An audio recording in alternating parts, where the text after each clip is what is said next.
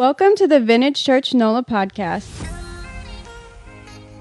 Vintage Church is a multi-church, multi-city movement of truth, love, and community. For information, visit vintagechurchmovement.com. Here is this week's message. Well, hey, welcome to Vintage Church. If I've never met you before, my name is Dustin Turner. I serve as the lead pastor. For those of you watching online, welcome as well. Last week, we kicked off not only a brand new series, but honestly, the vision for Vintage Church for the next year, deep and wide. I want to encourage you in a couple of things. Number one, you should have received one of these either from us or when you came last week. And so you're going to want to have this out and turn to a few pages in where our sermon notes are, particularly pages 10 through 11. And that's where we're going to be taking sermon notes today. And the first page is kind of a skeleton of my sermon notes. And then on the next page is a blank page for you to add to those notes as well. I also want to encourage you to take a look at our Deep and Wide webpage. You're going to see just a few screenshots on the screen, and this is a great way for you to access a ton of resources. So if you go to right there at the bottom of the screen, nola.vcmvmt.com/deep-and-wide, you're going to get to this page, kind of an overview of why we're doing Deep and Wide. In the next screenshot, you're going to see some general resources. So if you're looking for the digital copy of the guidebook that you have, that's going to be there. There's some recommended general resources. We also have those out in our atrium for you to look at and some to purchase as well. Let's go to the next screenshot. And what you're going to find on that web page is every quarter info on the rule of life and evangelism, info on the deep habit and the wide habit. So for instance, this sermon is going to be on that rule of life resource page. You're also going to find the deep and wide resources that we have right there. I'm going to recommend a couple of those to you as well. So all of that is on that web page for you to look at. Let's stay real quick on those resources. I really want to encourage you. These are some great resources to dig a little deeper. When I talk about the rule of life, we have copies for sale in our atrium of that Rhythms for Life book. Can't recommend it enough. It's super accessible, super easy, but helps you do the practical work to craft a rule of life. And so you can find all of that on our website. You can find all of that in our atrium as well. Last week, we kicked off the series by showing what Jesus did, how Jesus modeled the rhythm for the Christian life, going both deep.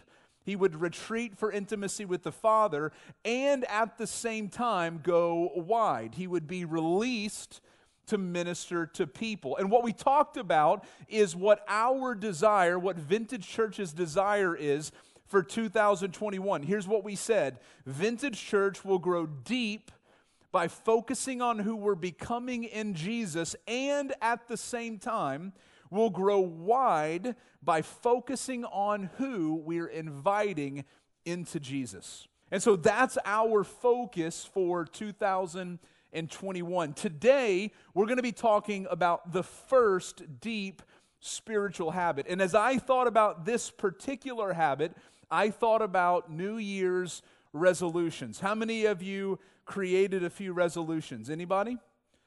Okay. How many of you have goals for the new year?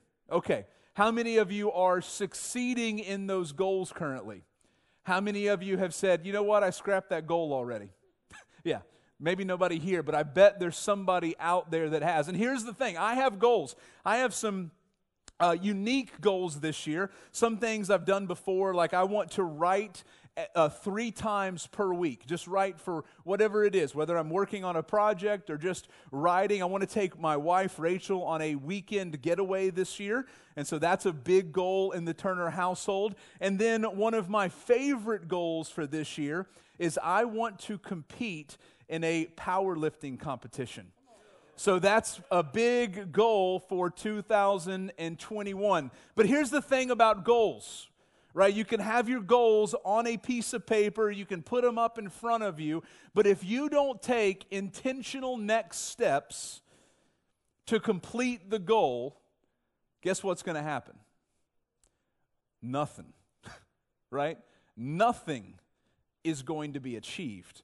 And I want you to think about that in light of spiritual goals, in light of spiritual habits. Because our spiritual goals, our spiritual habits are the same way as our normal, everyday, regular goals. Without intentional action, intentional next steps, you are never going to be able to accomplish what God might be calling you to. And so for us, how do we think about that? How are we going to be intentional in 2021? Enter the rule of life.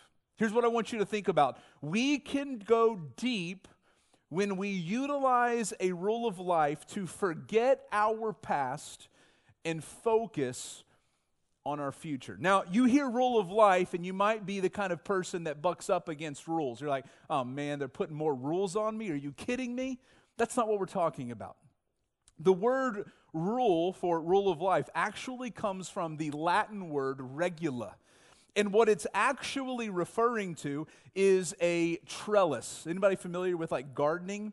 And you've seen a trellis before, right? It's typically vertical, and plants, typically vines and those sorts of things, use a trellis to grow because on their own, they cannot grow. But when they have a support system, what those plants are able to do is grow and thrive because they're able to have support, they're able to get closer to the sunshine.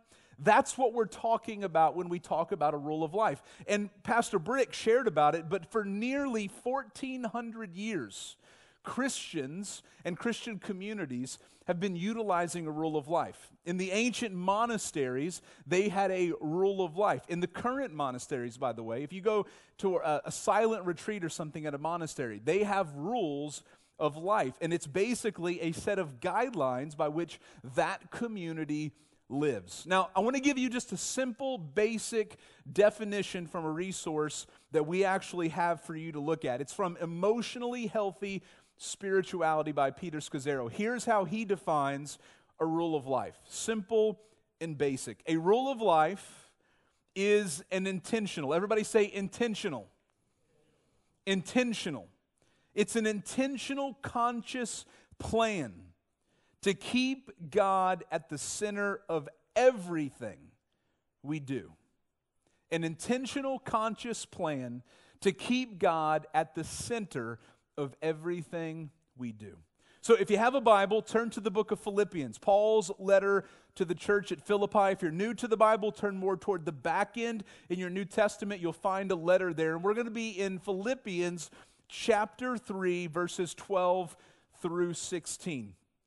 And what we're going to look at is how a rule of life helps us. So let's look at Philippians 3, starting in verse 12. Here's what Paul writes. He says, "Not that I have already obtained this or am already perfect, but I press on to make it my own because Christ Jesus has made me his own.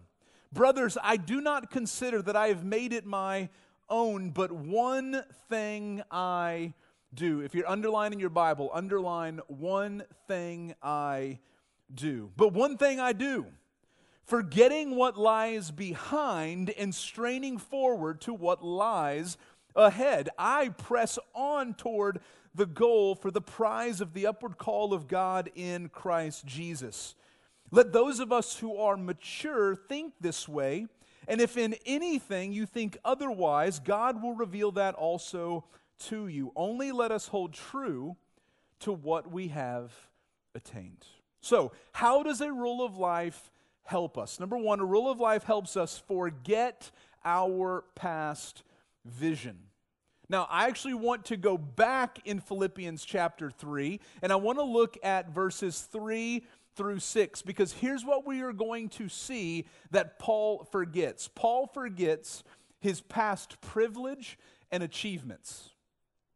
He forgets his past privilege and achievements. Look at what he says in verses 3 through 6. He says, "For we," that he's talking about the Jews, the people that he was a part of, "we are the circumcision who worship by the Spirit of God and glory in Christ Jesus and put no confidence in the flesh. Now, he just said, no confidence in the flesh, but now he's going to give you his resume. Though I myself have reason for confidence in the flesh also. If anyone else thinks he has reason for confidence in the flesh, I have more. Circumcised on the 8th day, of the people of Israel, of the tribe of Benjamin, a Hebrew of Hebrews, as to the law, a Pharisee, meaning he kept the law perfectly. As to zeal, a persecutor of the church, and as to righteousness under the law, blameless. So what Paul is getting at here is he's saying, listen, I come from the perfect pedigree. Everything about me, the fact that I was circumcised on the 8th day, means that my parents followed the law. I was born into the tribe of Benjamin. I was a Hebrew of Hebrews. He had the perfect privilege. And at the same time, he lived his life righteously. When he says, as to the law, blameless, what he means is he followed the law to the T. But Paul says he forgot all of that. Now, here's the thing, right? We can't forget our past, right? You remember what you've done, whether it was good things or whether it was bad things. You remember the good things that have happened to you. You remember the bad things that have happened to you. What Paul is getting at is his hope and his security is not found in those things in the past. His past privileges and his past achievements. And the reason that all of that is not in the past for him, the reason that he can forget his past, is because Paul had been changed by Jesus. He had met Jesus. If you go back and you look in the book of Acts, we hear about Paul meeting Jesus. Jesus came to him and blinded him. And he said, Saul, Saul, why are you persecuting me? He'd been radically changed by Jesus. Remember, that's the journey that he was on. The point when Jesus changed him, he was actually on his way to kill Christians. And he meets Jesus, and Jesus changes him. There's a moment in Paul's life where he responds to what Jesus does to him. He repents. He recognizes the way that he has been living is not the way that God wants him to live. He believes in Jesus. The very people that he was persecuting, he comes to believe and worship that man. And then what we read about in the book of Acts is when he comes to that moment of repentance and belief, he's baptized. He displays to the other Christians, he displays to God that he is choosing to follow Jesus. And listen, as we think about forgetting our past vision, we have to recognize the truth of the gospel in our own lives. The only way that you can get past your past is to trust in Jesus.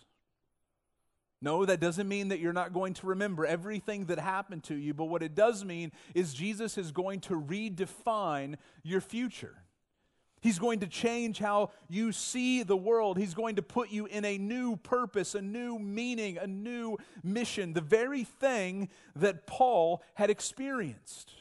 And the reason that Paul could forget that past vision, because now Paul had a new goal. He wasn't working to live righteously under the law just to say that he was blameless. He wasn't working to persecute Christians. Now, what he was getting at was this new goal. Look at verses 12 through 14. Paul says some interesting things in regard to that new goal. He says, not that I have already obtained this. So he hasn't gotten it yet, but he's working toward it. Look at verse 12 again. Or that I'm already perfect. He's on his way. He's working toward it. Verse 13, I told you to underline, this one thing I do. He's got a new singular purpose.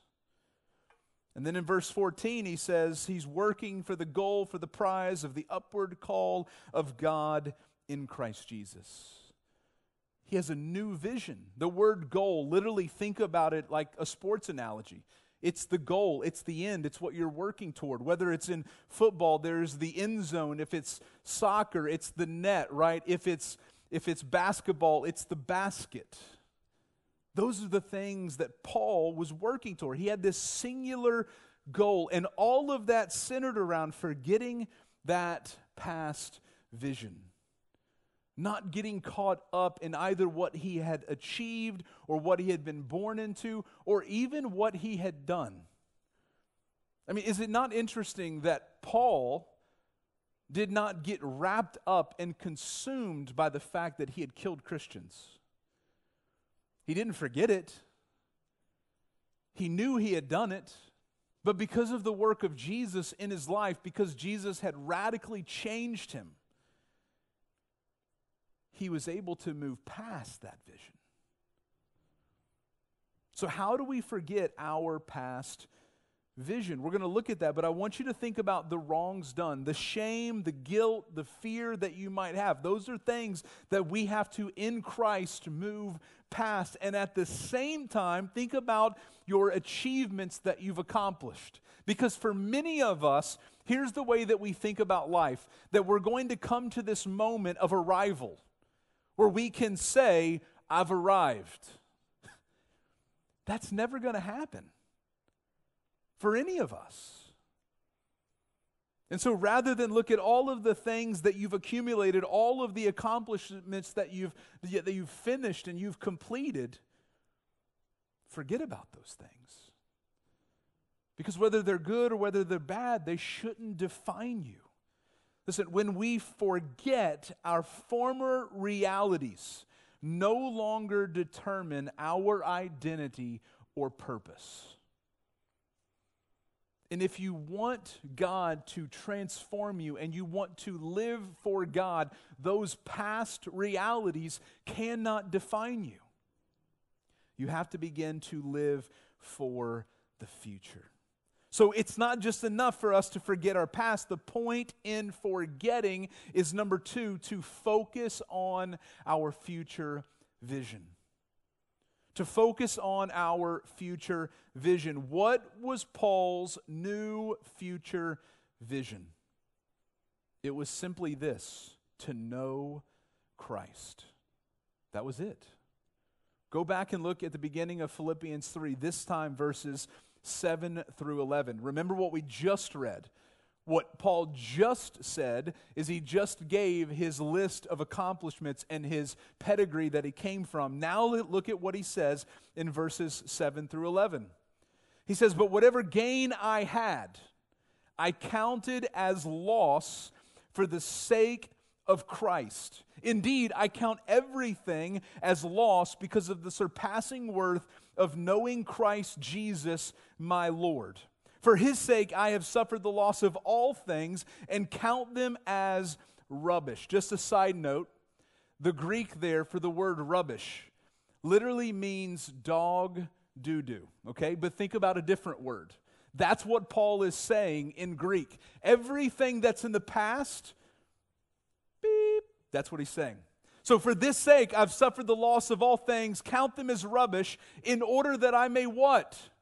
Gain Christ and be found in him, not having a righteousness of my own that comes from the law, but that which comes through faith in Christ, the righteousness from God that depends on faith, that I may know him. Everybody say, know him. Now come on. Everybody say, know him. That I may know him and the power of his resurrection, and may share his sufferings, becoming like him in his death, that by any means possible I may attain the resurrection from the dead. See, Paul understood his past, but he could not let his past define him, because what Jesus had done was give him a new future. He had been changed. And he wasn't no longer living for the past, but he was living for the future, to know Christ. And to know Christ is not just this cognitive understanding. To know that there was a man that lived 2,000 years ago, that lived a pretty righteous life and then died by Roman crucifixion, but supposedly rose from the grave. Yes, those are important facts to know, but what Paul wanted to know is he wanted to have a personal, intimate relationship with Jesus. Because he knew that was the only way he was going to be changed from the inside out. It was the only way that he was going to experience the resurrection and to share in Jesus' suffering and his death, that he might experience that resurrection. To know Christ is a relational goal that leads to life transformation. And I shared last week, right, about the significance and the reality about relationships, that any relationship you're in is always going to be hard. The people that you love the most, right? It's still going to be hard because it's work. I had my kids in the office today, right? Today, Dustin was not only the lead pastor of Vintage Church, but he was the headmaster of the local school. Right? I love my kids. But man, they did not want to do schoolwork today, right? So there were consequences. Relationships are hard. But here's the thing about relationships. When you are in a relationship, you don't want a relationship to stay stagnant.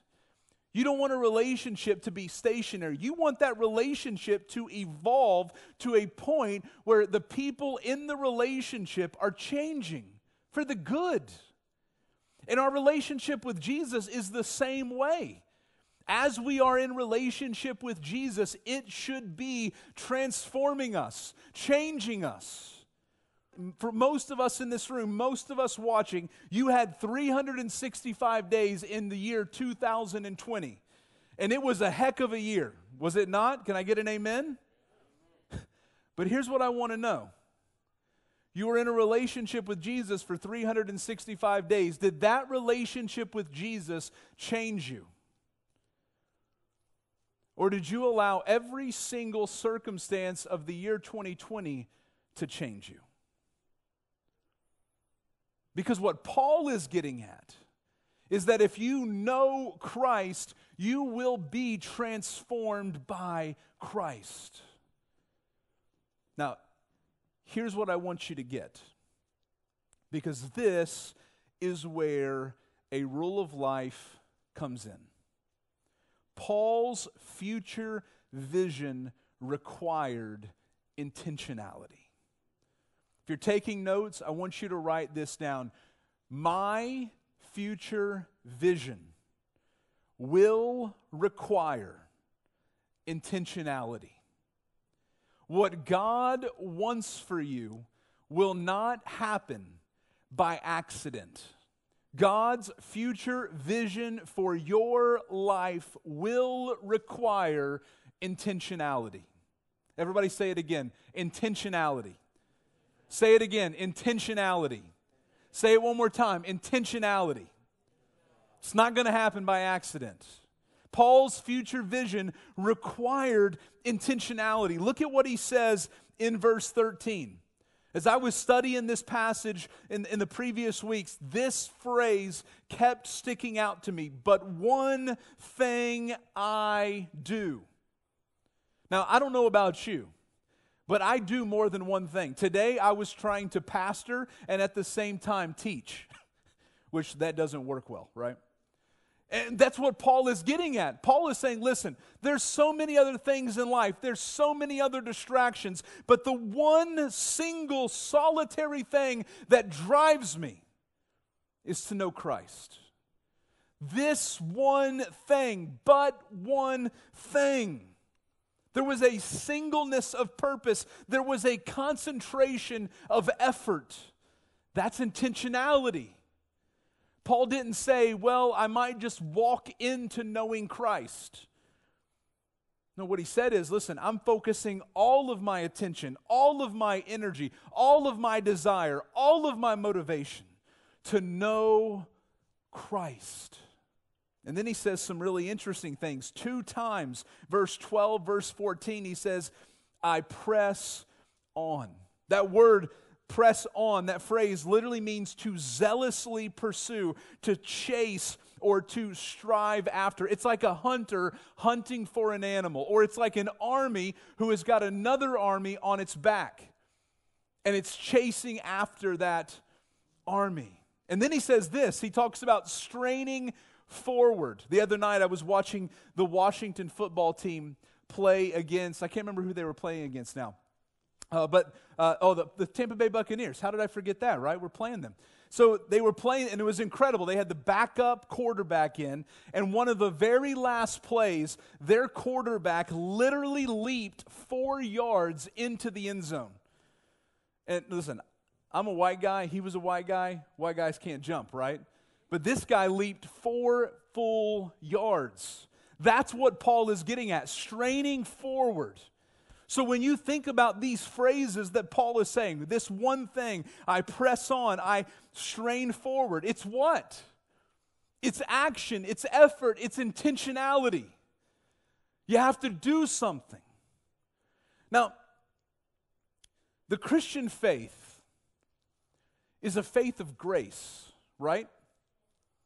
What that means is that there's absolutely nothing you can do to earn God's love.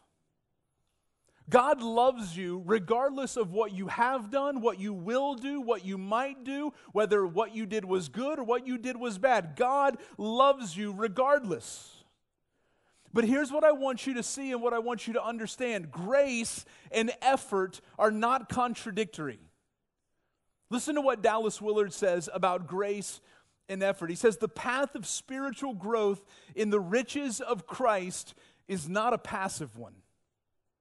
Grace is not opposed to effort. It's opposed to earning. Effort is action. Earning is attitude. You have never seen people more active than those who have been set on fire by the grace of God. If you want to become who God wants you to become, if you want to become who you are to be in Jesus, it is going to require intentionality. It's going to require effort. It's going to require action. You can't sit back and hope God does something in you and you do nothing about it. And listen, you're going to come up with 1,000,001 reasons why you can't do it. 2020, a pandemic, you lost your job, your family's a mess. You're trying to do your job and at the same time teach your kids. Politics, racism, hate. None of those things should stop you from being intentional to know Christ. That you might become who God wants you to become. Requires intentionality. So if our future vision requires intentionality, what are we to do? If you're taking notes, here's where we get a little more practical. How do we focus on our future? A few things. Number one, I really want to encourage you, if you have your guidebook, look at pages 30 and 31. This is where the rubber begins to meet the road, because here is some practice for you. This isn't going to be the end-all, be-all. You're not going to complete this and be like, I've arrived, right? We just talked about that. But what this is going to start to do is help you begin to flesh out what your rule of life might look like, how you will begin to pursue God intentionally. So I want to encourage you this week, begin to work on this. And by the way, don't fly through this. Do this slowly. Do this prayerfully. Bring in community. Let them look at it. So there's that. Number two, we've talked about our Equip Nights coming up. Mark your calendars, February 21st, 5 p.m. right here. We're having an Equip Night. So everything I'm talking about right now about a rule of life, we're going far more deeper into that. Number three, it's on the screen, but I told you about this book. I can't recommend this book enough. A simple guide to help you along the way. And then lastly, Pastor Brigg talked about it, our V groups. These things that we're talking about right now, we're going to be talking about in V groups next week. So those are just some helpful ways to get practical with the rule of life. If you're going to craft a rule of life, if you're going to focus on your future, number one, identify God's vision. Because hopefully your future vision for your life is God's vision for your life.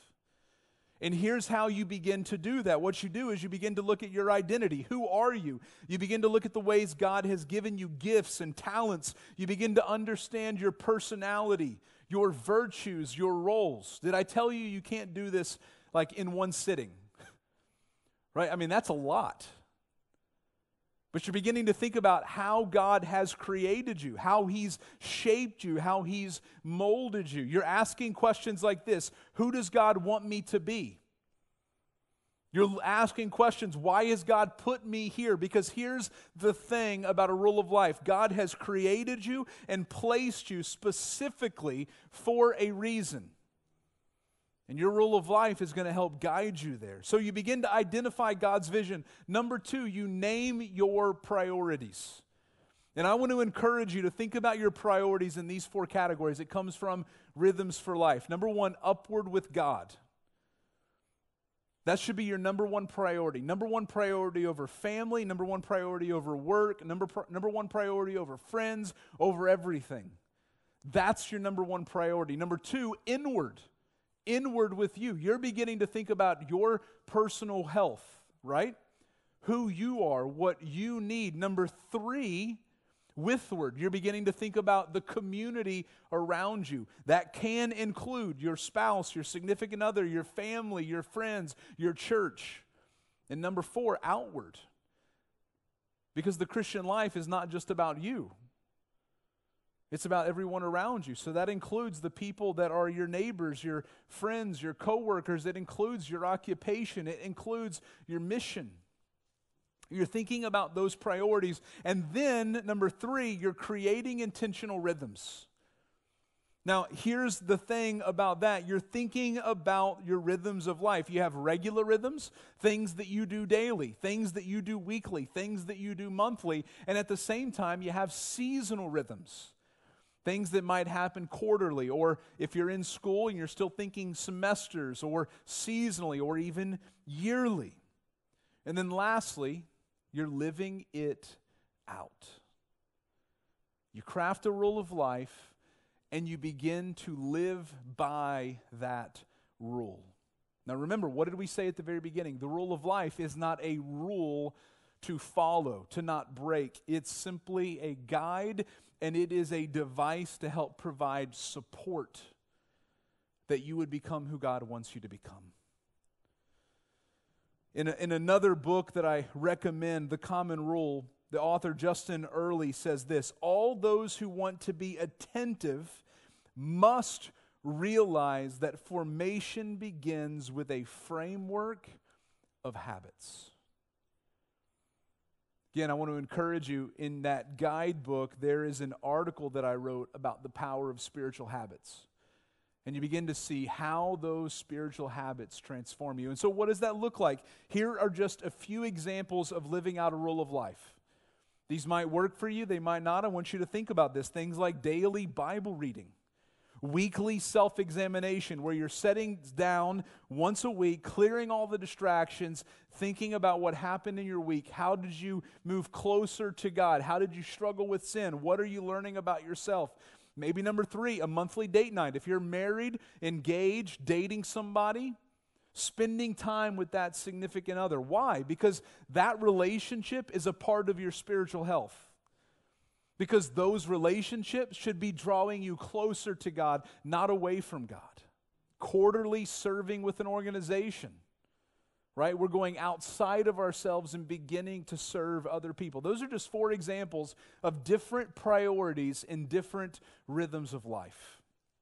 A couple of things that I want to encourage you with. Number one, give yourself grace. If you're like me, you're a type A overachiever, and so you might begin by creating this lengthy rule of life, thinking, I'm going to do this and this and this and this and this. And then guess what happens? Life hits, right? A pandemic happens. Your kids go to online school, and all of a sudden, all the things that you thought you were going to be able to do, you can no longer do. Pastor Brick reminded me the first time that I identified and understood the rule of life, I was right at the edge of beginning the PhD program. So I had all of these cool dreams and exciting things that I wanted to do in my rule of life. And then PhD life hit, where it's like, hey, by the way, you're going to read 50 books this semester. Like, well, let's take out all the extra stuff, right? Seasons of life come and seasons of life go. You have to give yourself grace. You have to be realistic. And then number 2, take baby steps. So for so many of us, we've never been intentional with our spiritual life before. And so the most important thing we can do is simply get on base. So rather than think about 10 spiritual habits that you want to cultivate in your life, what are 2 to 3? And rather than saying, hey, I'm going to add 5 new things to my life, what's one growth area where you're like, listen, I've never done this before. I'm going to try this one new thing. Baby steps. What do you need to do or not do to keep God at the center of everything you do? That's the point of a rule of life. What do you need to do or not do to keep God at the center of everything you do? Goals are incredible. I love setting goals. You can ask our team. I set goals. I love them. They're exciting. They get me like going. They prepare me for the year. But the thing about goals is they're not enough. And here's what I want you to understand. Every single one of us are living by a rule of life. We're already doing it. The unfortunate thing is so many of us are living by an accidental rule of life. The opposite of accidental is intentional. Are you planning? Are you preparing for how you want to live your life, for that vision that God has for you? Or are you just letting it happen accidentally? Because the vision that God wants for your life will not happen accidentally. It will only happen intentionally. Who are you becoming in Jesus? How will you be intentional to accomplish what God wants to do in your life? Because it's only going to happen if you're intentional. God has a vision for your life. What are you going to do to see it come to fruition? Let's pray. Father, we love you. And we thank you that you love us. God, that you don't keep us in our past, but because of the grace of Jesus in our life, God, you bring us into the future and you give us a new vision and a new future and a new hope and a new mission. God, may we be intentional with that future vision. Every single one of us, God, probably have a different next step to take. God, I simply pray that in this moment and in the moments to come, you would help us take that next step. And so in this moment and in the moments to come, Father, help us respond to you. We love you and we thank you. And we ask all of this in Jesus' name.